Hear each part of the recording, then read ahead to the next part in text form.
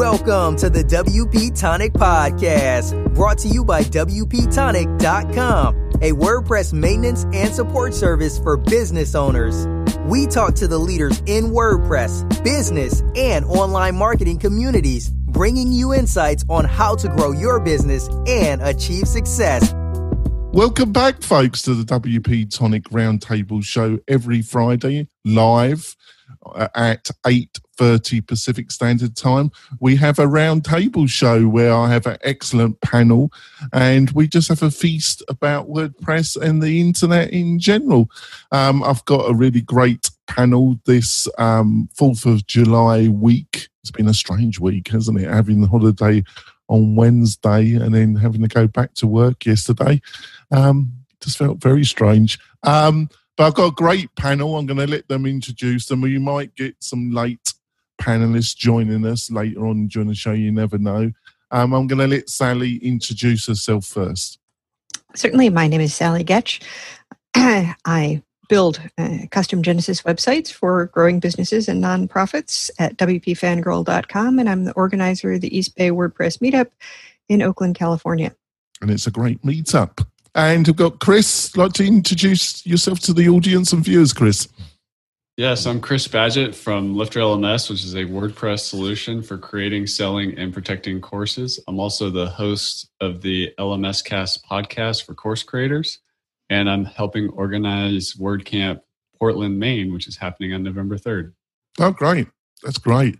John, would you like to quickly introduce yourself to the viewers and listeners? Sure thing. My name is John Locke. My business is Lockdown Design and SEO, and we help manufacturers and industrial companies with SEO. That's great. And my name is Jonathan Denwood. I'm the founder of WP Tonic. We're a WordPress maintenance support company with a specialization in learning management systems and membership websites. Before we go in to our stories, I just want to mention my main sponsor, which is Kinsta Hosting. What can I say about Kinsta Hosting? The WP Tonic website is hosted on Kinsta. Some of my clients' sites are hosted with Kinsta. They're just fantastic. Great staging functionality, great UX design. Basically, backup is really great. Staging site, you name it, they've got it. Latest versions, you've got all the choice of the latest versions of PHP. If you're a developer or you're looking for a rock solid hosting provider, I can't recommend Kinsta more. And really, if you've got a membership site or a learning management system in that area, you should really look at Kinsta. Also, they've produced a couple of articles that are really great that explain why, if you've got a membership site, you need better hosting. So they've got some resources on their website. If you're really interested in it, go to the WP Tonic website. There's some affiliate links there. If you use those, you'll be helping WP Tonic, and you'll be helping yourself. Right. I just want to add real quick. I've been hearing some rumbles in the Lifter LMS community of some of our power users have chosen Kinsta for their projects and are very happy with it. All right. Thank you very much, Chris. Yeah. Thank you. Let's go into things. WordPress 4.98 introduces Try Gutenberg call out. Do you want to start with that, John?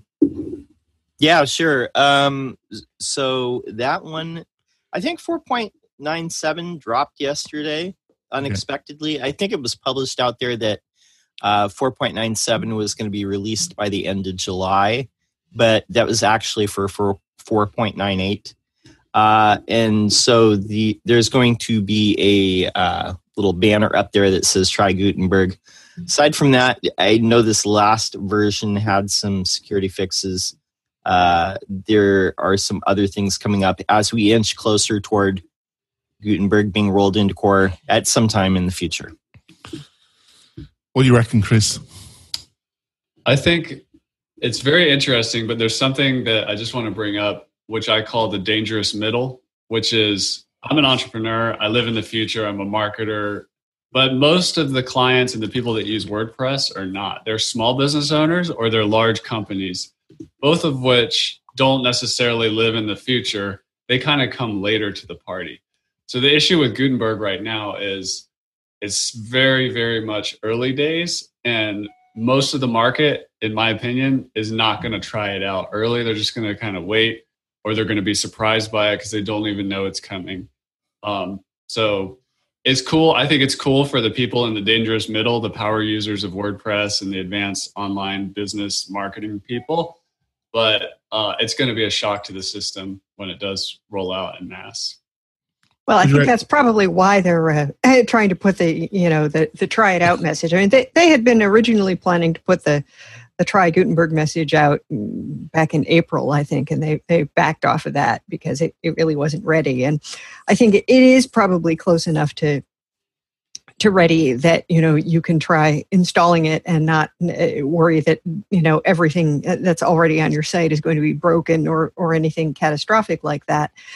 Now, how many people will try it before it's done? I think Chris is right about, most people being likely to be more cautious on that subject. But, having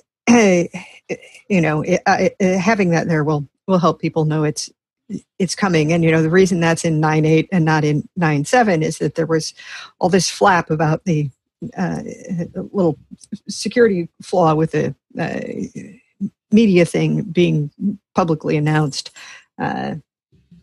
And they had to rush and patch that, since apparently part of the reason that it hadn't been dealt with before was that there was a fairly obscure collection of things that would have to be true about the server and the install and the this and the that before that could be exploited. But of course, once it's publicly known that the exploit is there, it's much more likely that someone will try to exploit it. And so they had to rush out that patch, and we have 9.7 appearing, and then it will be 9.8 at probably the end of this month with Come Play with Gutenberg. Right, I think we move on to the other story. WCEU panel discusses progressive WordPress themes, AMP, and Gutenberg. Who wants to start with that one? Go on, Sally, you start with that one. Okay, since I just listened to it. This was a conversation at WCEU with some of the people who are working on various kinds of improvements for WordPress. And one of the big things that I got out of it was that, right now, if you want to have a performant version of WordPress, something that loads quickly and et cetera, you have to, install plugins, and you have to tweak this and you have to adjust that. And, for that, large group of WordPress users who don't know that much about the web or about WordPress, that's really pretty burdensome. And so these are some of the people who are working on trying to make WordPress more efficient, from the moment it's installed. And so we had some people who are working on things that are in core, some people who are working on things related to Google AMP, and Morton, with his WP rig setup that helps try to build more of that into themes. And one of the, I don't know a whole lot about progressive web apps or service workers or any of these things, but one of the things that was pointed out was, well, there are some plugins you can install now that use service workers, but the way service workers are loaded, you can't use two of those plugins because you will have a conflict and things will screw up. And therefore, it's important to have something in core that says, here, this is our one consistent API, and then you can load whichever specific items out of, service workers you think you need, the same way that you can enqueue scripts. But, because WordPress has, this script and that script in it, you don't need to re-enqueue those. They're already there. So, that was interesting. And just then, the whole idea that something that is progressive is the idea of, progressive enhancement, and that for, that you want something that will function without JavaScript, because that's part of what happens in AMP, and that will layer on things as your as the visitor's browser has access to them. And then above all, that what the theme designers and the theme developers and the plugin developers and so on, but in this case particularly the theme developers need to be aware of, is that you don't have any control over whether the person who installs your theme then decides, well, I want to use the Google AMP plugin with that, or over any other things that they do, and that this is about making things better for the person visiting the website and better for the person building the website. Yeah, I thought it was a great discussion. I'm gonna throw it over to John, but before I do that, John, I just want to add this question. I thought it was a really great a lot of these panel discussions aren't all that great actually, but I actually enjoyed listening to it. But this AMP business, that was the only area that I didn't think. I just don't see it myself. Why do you? Have you any sense apart? Is it just purely that it's just an increased power play by Google? Is it really just about that when it comes to AMP? Well, AMP, the accelerated mobile pages, I think that's definitely something. If you are a publisher like a news outlet, or if you're a prolific blogger, if you're publishing stuff on a very regular basis, it's probably something that you should be looking into, because what it delivers, instead of delivering like HTML and CSS and JavaScript, it's delivering its own custom AMP markup, but it's a stripped down version of the page that loads faster. And part of this ties into what the panel was talking about at WordCamp Europe about WordPress and what Morton was working on with WP Rig, making it a starter theme that takes advantage of some of these things like service workers, which correct me if I'm wrong, but it allows you to still have a working page even if you're not connected, and so that JavaScript is still working.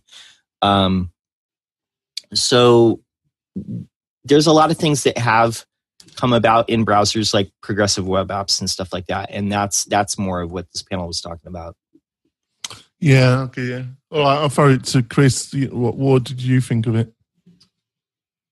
I'm really interested in it in the same way that back in the early 2010s, responsive web design became a thing. I actually that's how I started as an agency, and it was an easy selling point of, implementing responsive, taking business owners and website owners and web application clients onto the mobile web with a responsive first approach. That's not novel or new anymore, but it was a little while ago. So I'd actually just like to quote the article here. It says, progressive development practices make it possible for a website or app to work offline, load quickly, deliver content on unreliable networks, and use device-specific features to provide a better experience for the user.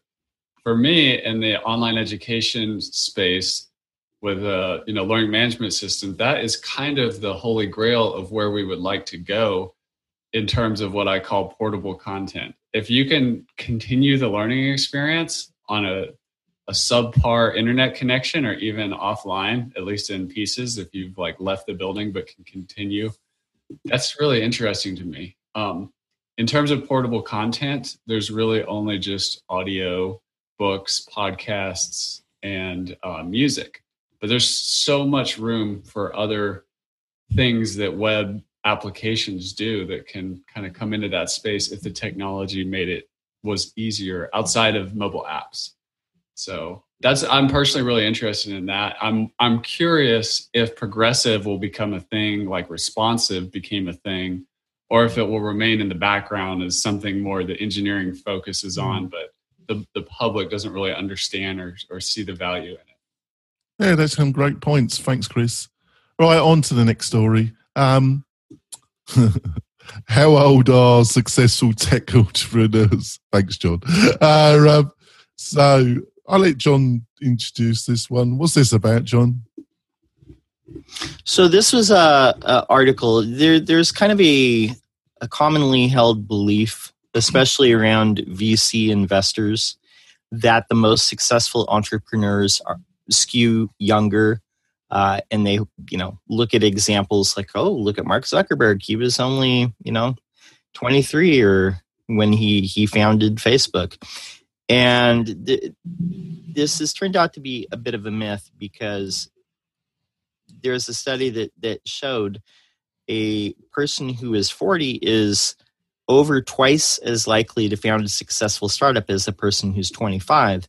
And if you're in your 40s or even 50, the odds are more in your favor than if you're, 20. Actually, like as you go down toward 20, like the odds are increasingly not in your favor that you're going to found a successful startup. And I think a lot of it just has to do with life experience. I mean, I think there's one line in this article that I think really explains it all.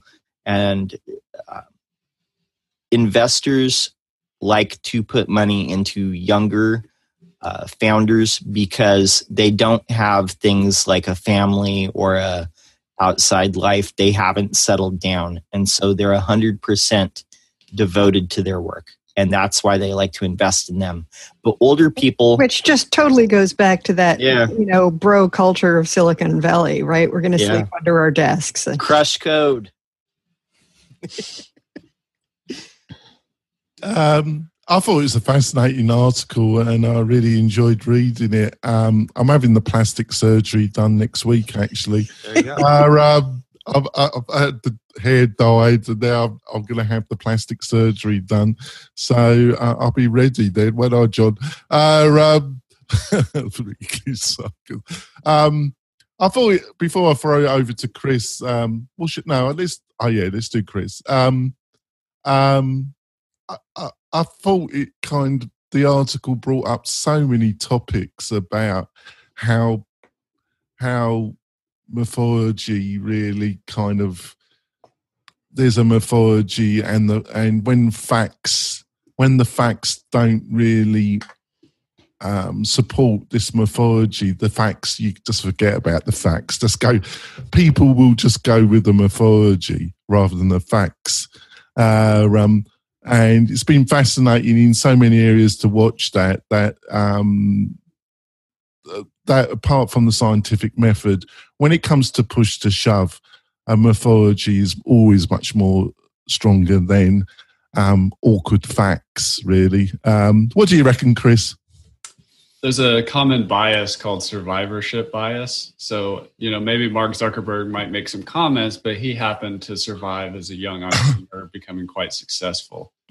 But it's easy to distort the proportion of, young founders, startup people that, didn't survive. And where's their voice? It's not really represented in the media in the same way. So there's a big survivorship bias. And that's actually relevant regardless of age.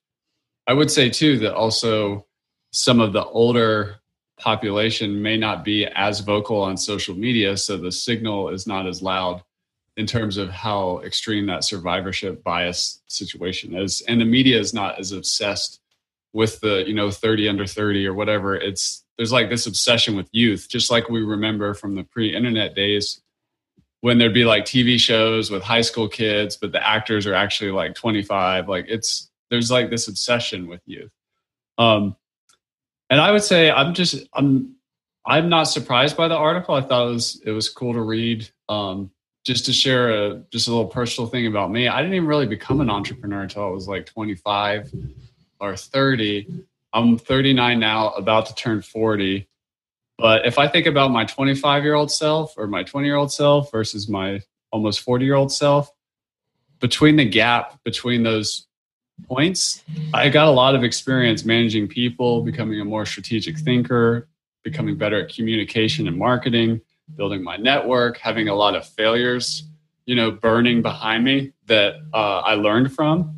So to me, it's obvious at looking in hindsight that all that life experience, plays out in a 2 times higher likelihood for success as a 45-year-old. It's also, we live in a time where people are changing careers like at a faster and faster rate. So just like sort of like my story, I became an entrepreneur much later, or someone may have a corporate job that like has their side hustle trying to get into the entrepreneurship game.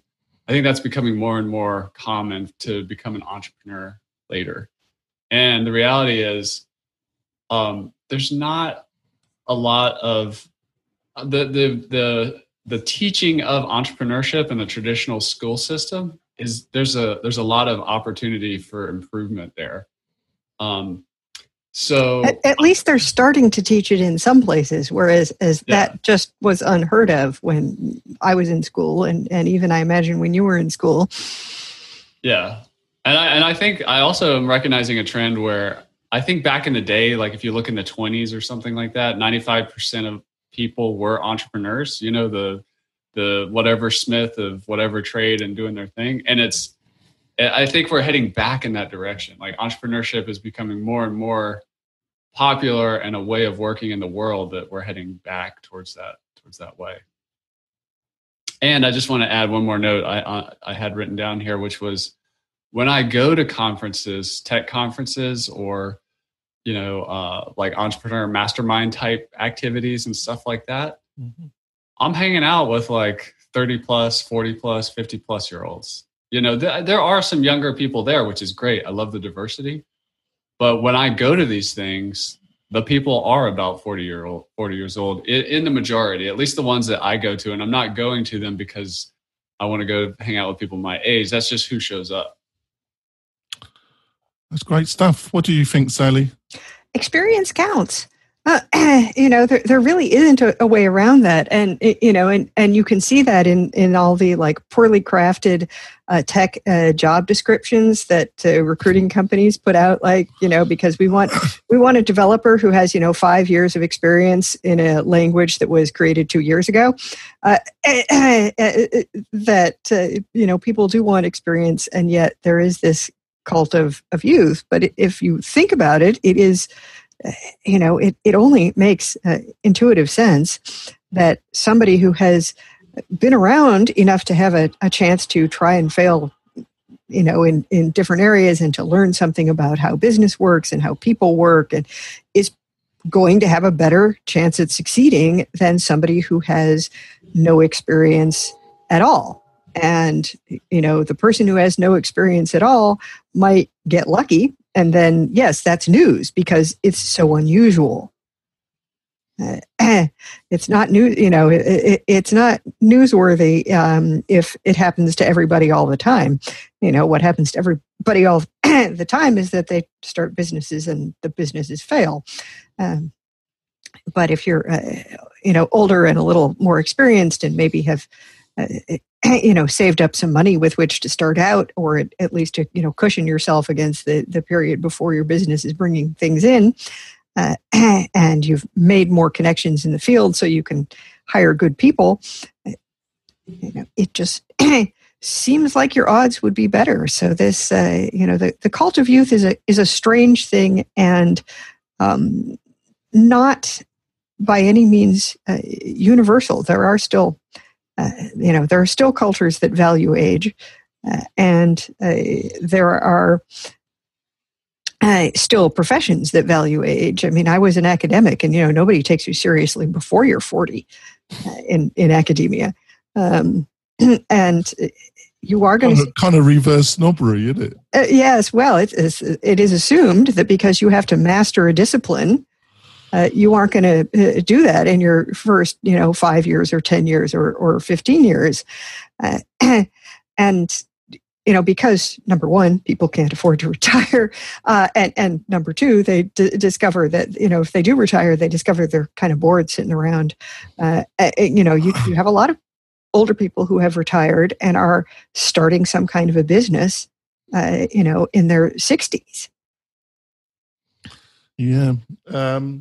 Where to take this? I was just going to ask you, Chris, because also the kind of mentality the article was describing is also driven by VC. I would call them the realities of VC investing, which don't really match up probably a bootstrap business, what they're looking for. Is there a middle road? Do you think there's, because of the lack of, if you put money in a bank or you invest it in property, but do you think there's a bigger pool of smaller private investors that are not looking for that kind of bust out company that will do $1 billion, but they're looking for an investment that just gives them a much better return that they would find in other places? I'm sure there is a middle way. There almost always is. And that actually ties into another one of the articles we might get to today. I'm a bootstrapped entrepreneur, and I do not have a lot of experience with venture-funded startups, but I have been around the culture of it somewhat. And from my understanding, when I have had conversations with venture capitalists and what they look for and, those kinds of things, I think they are open to it. They really care most about the people and, the idea, market size. Like age, I think there is a stereotype that, people are sleeping under the desk, free coffee, free food, work through the weekend. But from the VCs that I've networked with and talked to, it's more about the leadership, and the idea and the market size and the numbers, as opposed to like the financials. And, they can see opportunity in a small startup. If the numbers and, the ARPU and the churn and the CAC and all these numbers are looking good, but what I do see a lot of, I will say, is that the team that comes into the venture capital startup is often young. I was once at a conference that had the same user. It's put on by a tech company that had literally the same number of users as I do at Lifter LMS, and they had like a 50-person team. And there was like all these young faces. And I'm like, wow, there's just, I could just see the difference. I like stepped inside that world and could see what it would be like to operate without constraints. But the founder and the CEO of that company is older than me. He's probably like 55. So, yeah, just making that note out there. And whereas my team, I typically, I don't discriminate based on age or anything like that. But what I've found, and I've worked with people of lots of different ages, if I look across the people that work with me now, 80% of them are 30 plus and have families, and which is a different approach than what I saw when I went inside of that startup in Boston. So it's interesting. I just want a quick additional question to Chris, and then we're going to go for our break. I was listening to a podcast, Business Remanaged, by Danny Iny. Yeah, Iny. And he was talking, because he's got a specific focus on online business courses, educational businesses, and he was talking about this subculture that I find so nauseating of these. He was talking about develop an online course and and you won't have to run it day to day, and it will make you a fortune instantaneously. He was talking about that mythology that's all over the learning e-economy, as I call it. It's everywhere. It's quite nauseating. And he had a great insight in his last podcast. He said, the modern style of business isn't the norm in the human condition of in most of our history. We were in small villages, towns. We knew the business community. These people, you're going to do business like for 10, 20, 30, 40 years. Most of your life, you're going to do business with the same people. So they had to look after you because, But and then you had in the American culture the snake oil merchant that would go to all these towns selling dicey products, and he said that kind of individual is the kind of digital culture in a way. Am I just muffling, or have I got something? No, that's a really good point. And Danny Iny behind that podcast is a good friend of mine, and I've been around his work and his material for a while. But one of Danny's main trends that he identifies is that online education, or more broadly, online business, is going mainstream right now. For us in the dangerous middle on this call, that's not news to us, but we're early adopters. We came into this thing and started freelancing, doing everything early.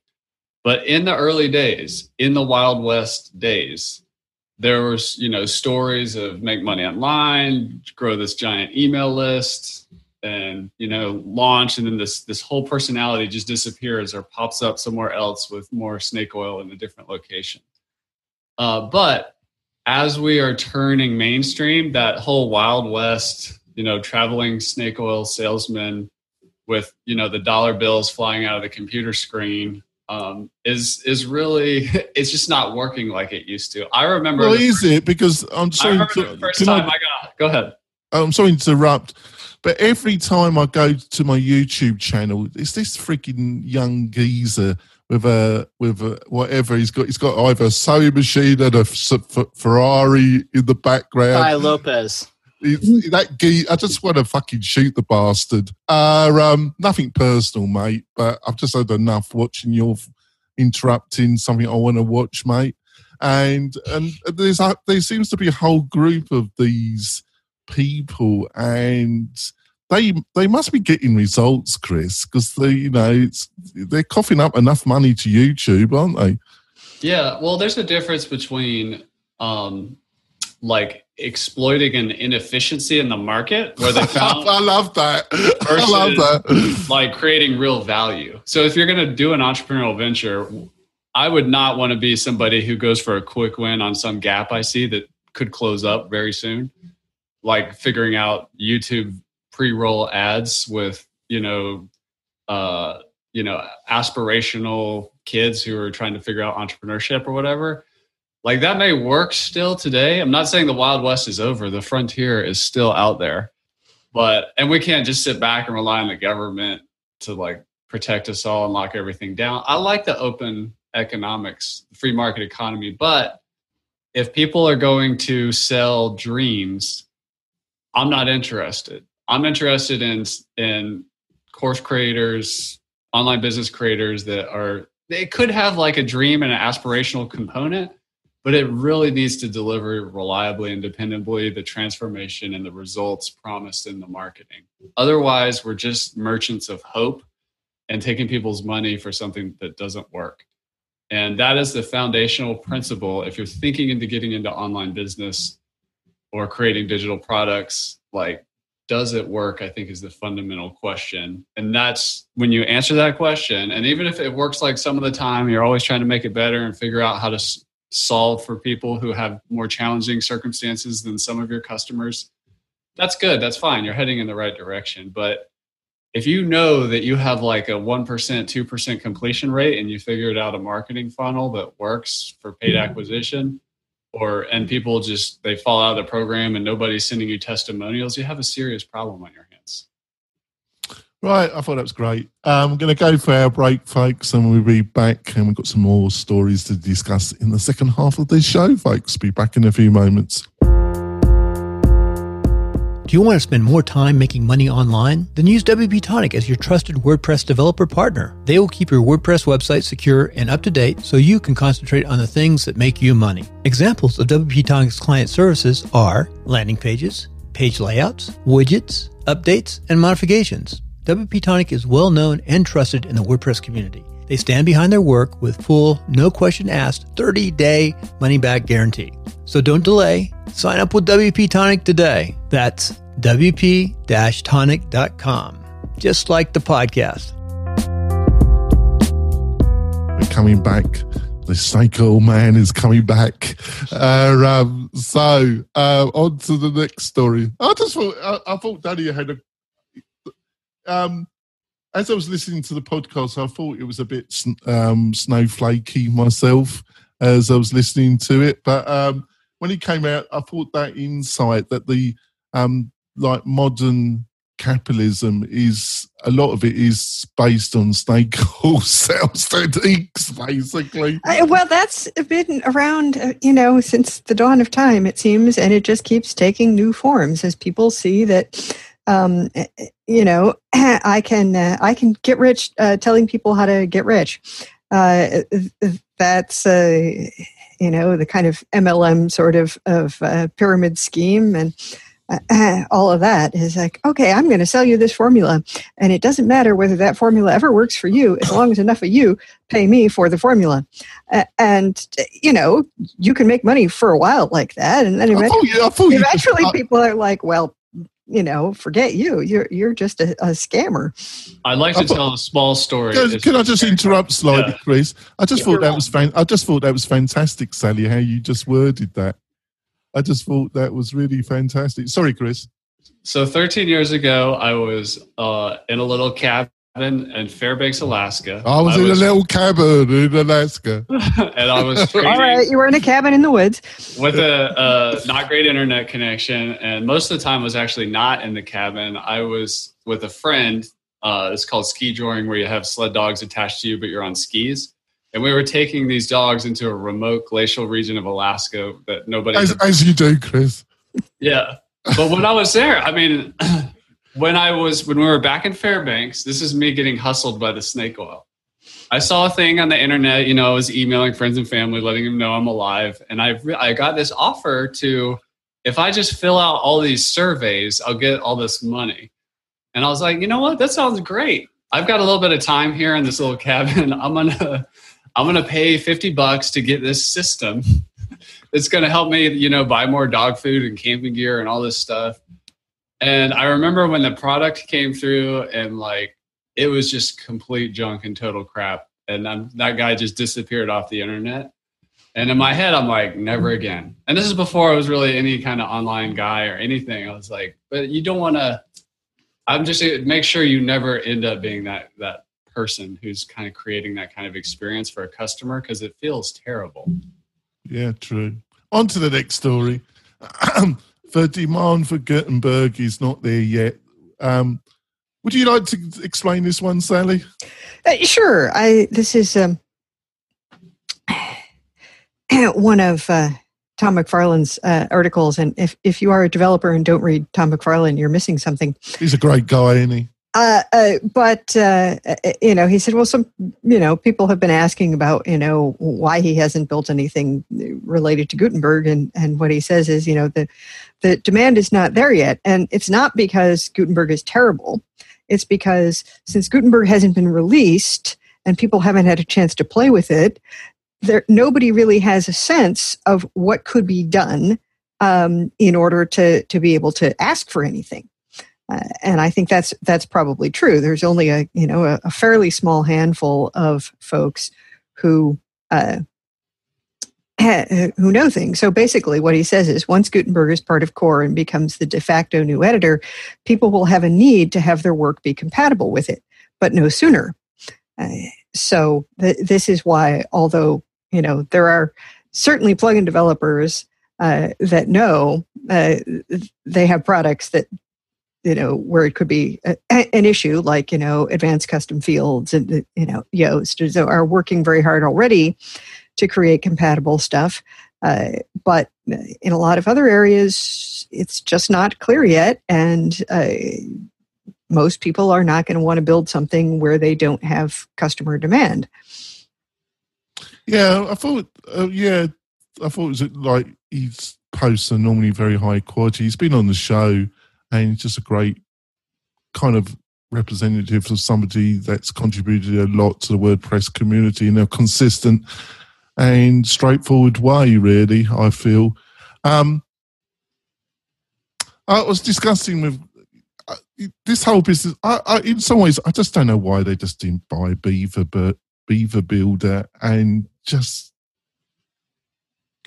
integrated it into the core WordPress and be done with it. They did it with WooCommerce. They bought WooCommerce.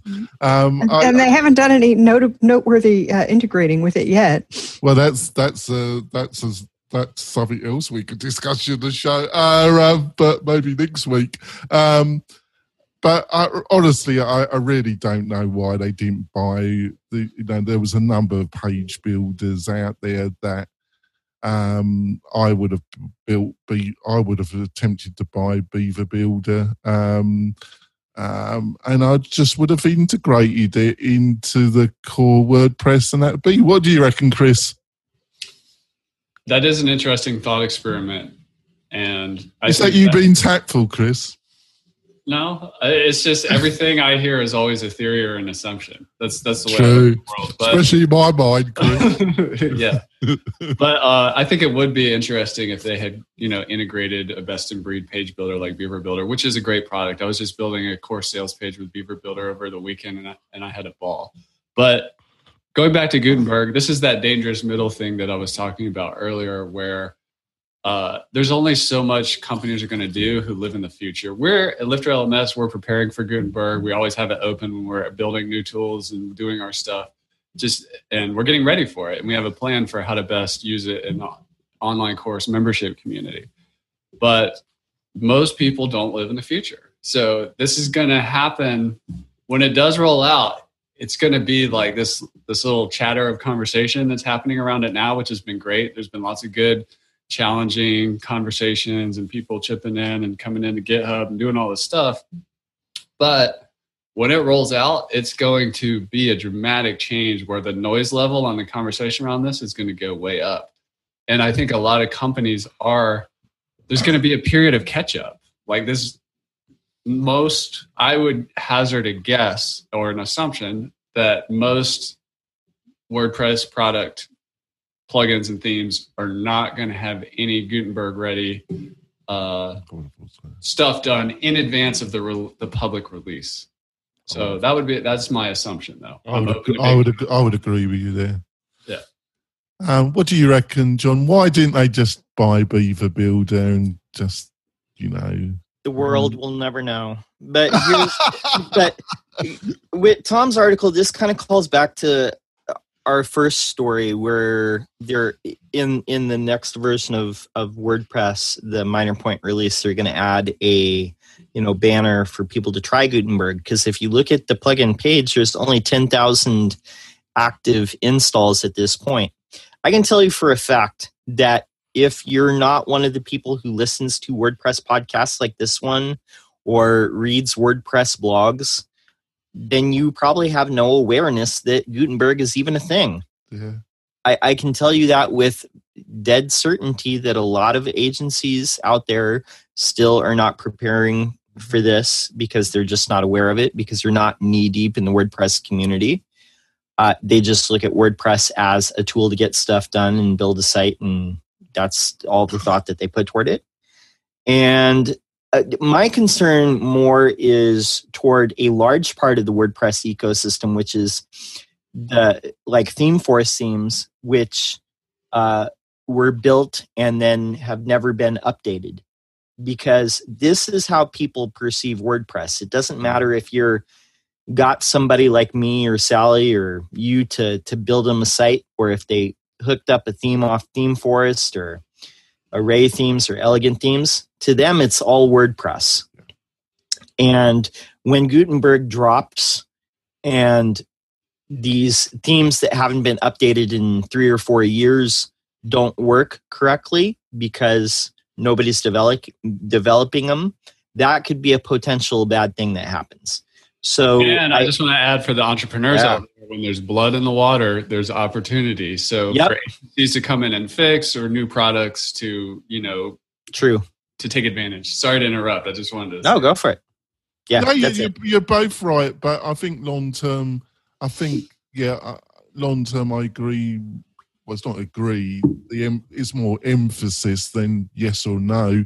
I lean more to the emphasis that John's pointing out in this conversation, is that it could be another very damaging which is nothing to do with Gutenberg. I just feel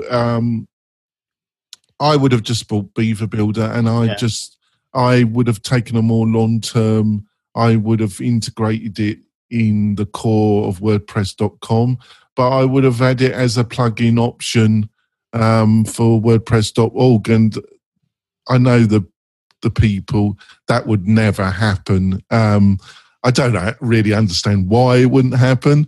But the higher ups in WordPress will never accept that, and we went down this path. But I'll never understand it really. But there we go. On to the next story, and I'm going to butcher this guy's name. So, John Maeda. Maeda, thank you, John Maeda. Designing inclusive teams and products. Who wants to start off with this one? Go on, let Chris. Chris is entirely welcome to. I came across it and I have opinions, but Chris is our entrepreneur and runner of teams. So I would just say the article struck me more philosophically about the power of inclusion, and what that means is it's so easy to get dogmatic or polarized in anything, but in the context of building a business or taking a stance on an issue or politically. But what I really liked about what the guy in the video, somebody who grabbed his name, was saying is things really started opening up for him. And when he started opening his mind, and he was a Asian American guy, I believe. He spent some time in Eastern Kentucky with coal miners and traveling around and realizing all these different ways to see the world. And one of the things that he noticed with the coal miners is after spending 30 minutes with them, he realized like, oh, this is why they don't like Obama and how it's affected their world, where he was probably just like, Obama is, the best thing since sliced bread. But all that is to say that I think that inclusion is the total hack, if you will, for building great teams, building great products, understanding your market. He also made a comment about getting very close to pain. Whatever your industry is, and whatever, if you're serving small business owners, or you're serving teachers, or you're serving companies that are trying to get, more leads in the door, it's about getting out of the building and including their perspective in your thought process. If you're just like inside your head all the time and not open, you just miss out on all these opportunities. So that's the big takeaway for me. And I think the best way to kind of make that actionable advice is to go to places that make you uncomfortable, both geographically, socially, culturally, philosophically, and spend some time there with an open mind, and don't just pick a side. Like really listen to what this particular group is saying and ask questions and try to get to the root of where they're coming from, identify the assumptions that make them who they are. And one of the, I would say, and final thing I'll add here is that he had an insight that because he was used to working remotely, he kind of had like this one-dimensional universe. And then he went to this coal mining town that like it had a street and then the houses along the street. So it's like this, I actually call that the one-dimensional worldview. He was at like a zero. And then he went to like, some other village somewhere, and there's a bigger town that was like two-dimensional. So there's all these different ways of seeing the world. And we just make the mistake of, this is the biggest assumption that causes the most problem. And also, if you get inside the opportunity by knowing that we don't see the world as it is, we see it as we are. And when you're open to inclusive ways of thinking, that's where the real creativity and insights come from. Rightio. Sally, what was your thoughts about this? Well, so I think I actually saw this in, an email from Adobe or something, because it came from their conference, and it interested me in the first place because John Maeda works for Automatic. And I never, I noticed when he got hired, and I think he was CEO for a while, and now he's, his job title is actually, global head of computational design and inclusion. And I thought, well, maybe I should listen to this about, his philosophy and how that ties into the fact that Automattic is a completely distributed company and so on. And it was very interesting for all the reasons that Chris said about this kind of experience of saying, from my perspective here, because I've read stuff or studied stuff or whatever, I think I know what people in this place are like and what matters to them, but when I actually go there and talk to them, I discover, what these people are really like this, and they care about that, and they do this because of something else. And, the importance of really getting that, up close and personal perspective, and that if you don't either, go to those places or include people from those places in your teams and your discussions, you aren't going to be able to create something that's useful for them, and you're going to have a narrower understanding as a human being, and that this is part of why having a broad array of different cultures and viewpoints and geographic locations, and on whatever scale on which one can be diverse as part of your organization is so valuable to being able to create something that is of value to people who use it. Yeah, before I throw it to John, it always fascinated me. We're always trying to see other people in one dimension, either good, bad, they're this, they're that, and I'm just as bad as anybody else about. But we are very aware, probably the ones that think a little bit more, aware ourselves that we're multidimensional, we're good, bad, bit of grey, we could be generous, we could be mean. We've got all these things going on in our minds, and we try and control things, but our mouths, especially if you've got a mouth like me, it just pours out. What do you reckon, John? No, I thought this was a great talk, and to call back what Chris and Sally were saying, within every single person, there's like a universe, meaning that every single person on the earth has different experiences, and they think in a unique way. No two people are the same. And something that is good for product development or just, business, forget anything else. Forget morals, forget, identity, politics, or anything like that. But having diversity and inclusivity in your team is good for business, because if you have a bunch of 25-year-old white guys in Silicon Valley trying to design a product, you're going to get a bunch of products that solve the needs of 25-year-old white guys in Silicon Valley. But when you have different people with different viewpoints and different life experiences and different ways of thinking, it allows you to design products and experiences and services for a whole array of people, and that benefits your company. And that's the crux of what I got with this. And there's a line in here that I want to focus on, where you said, being inclusive means welcoming the unknown. And that's something that we have to do, and recognizing that in each of us, we have our preconceptions of how the world works, and we see everything through our eyes. But it's good to connect with other people, because we realize that everybody else has the same thing. They see the world through their eyes. And only by connecting with other people can we get a different perception of the world. Can I add one more thing? Yeah, sure. I just want to say that I think this is the big opportunity for the WordPress community. There was another article on our agenda for today about image compression and optimizing images.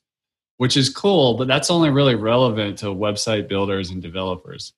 I think the WordPress community and the people that make the products and the themes are sometimes just too focused on themselves. But if you look outside of the website building community and optimizing for the web and look at the world's great problems, whether that's feeding itself, education, there's so many big problems outside of the tech. Build products that approach like big problems.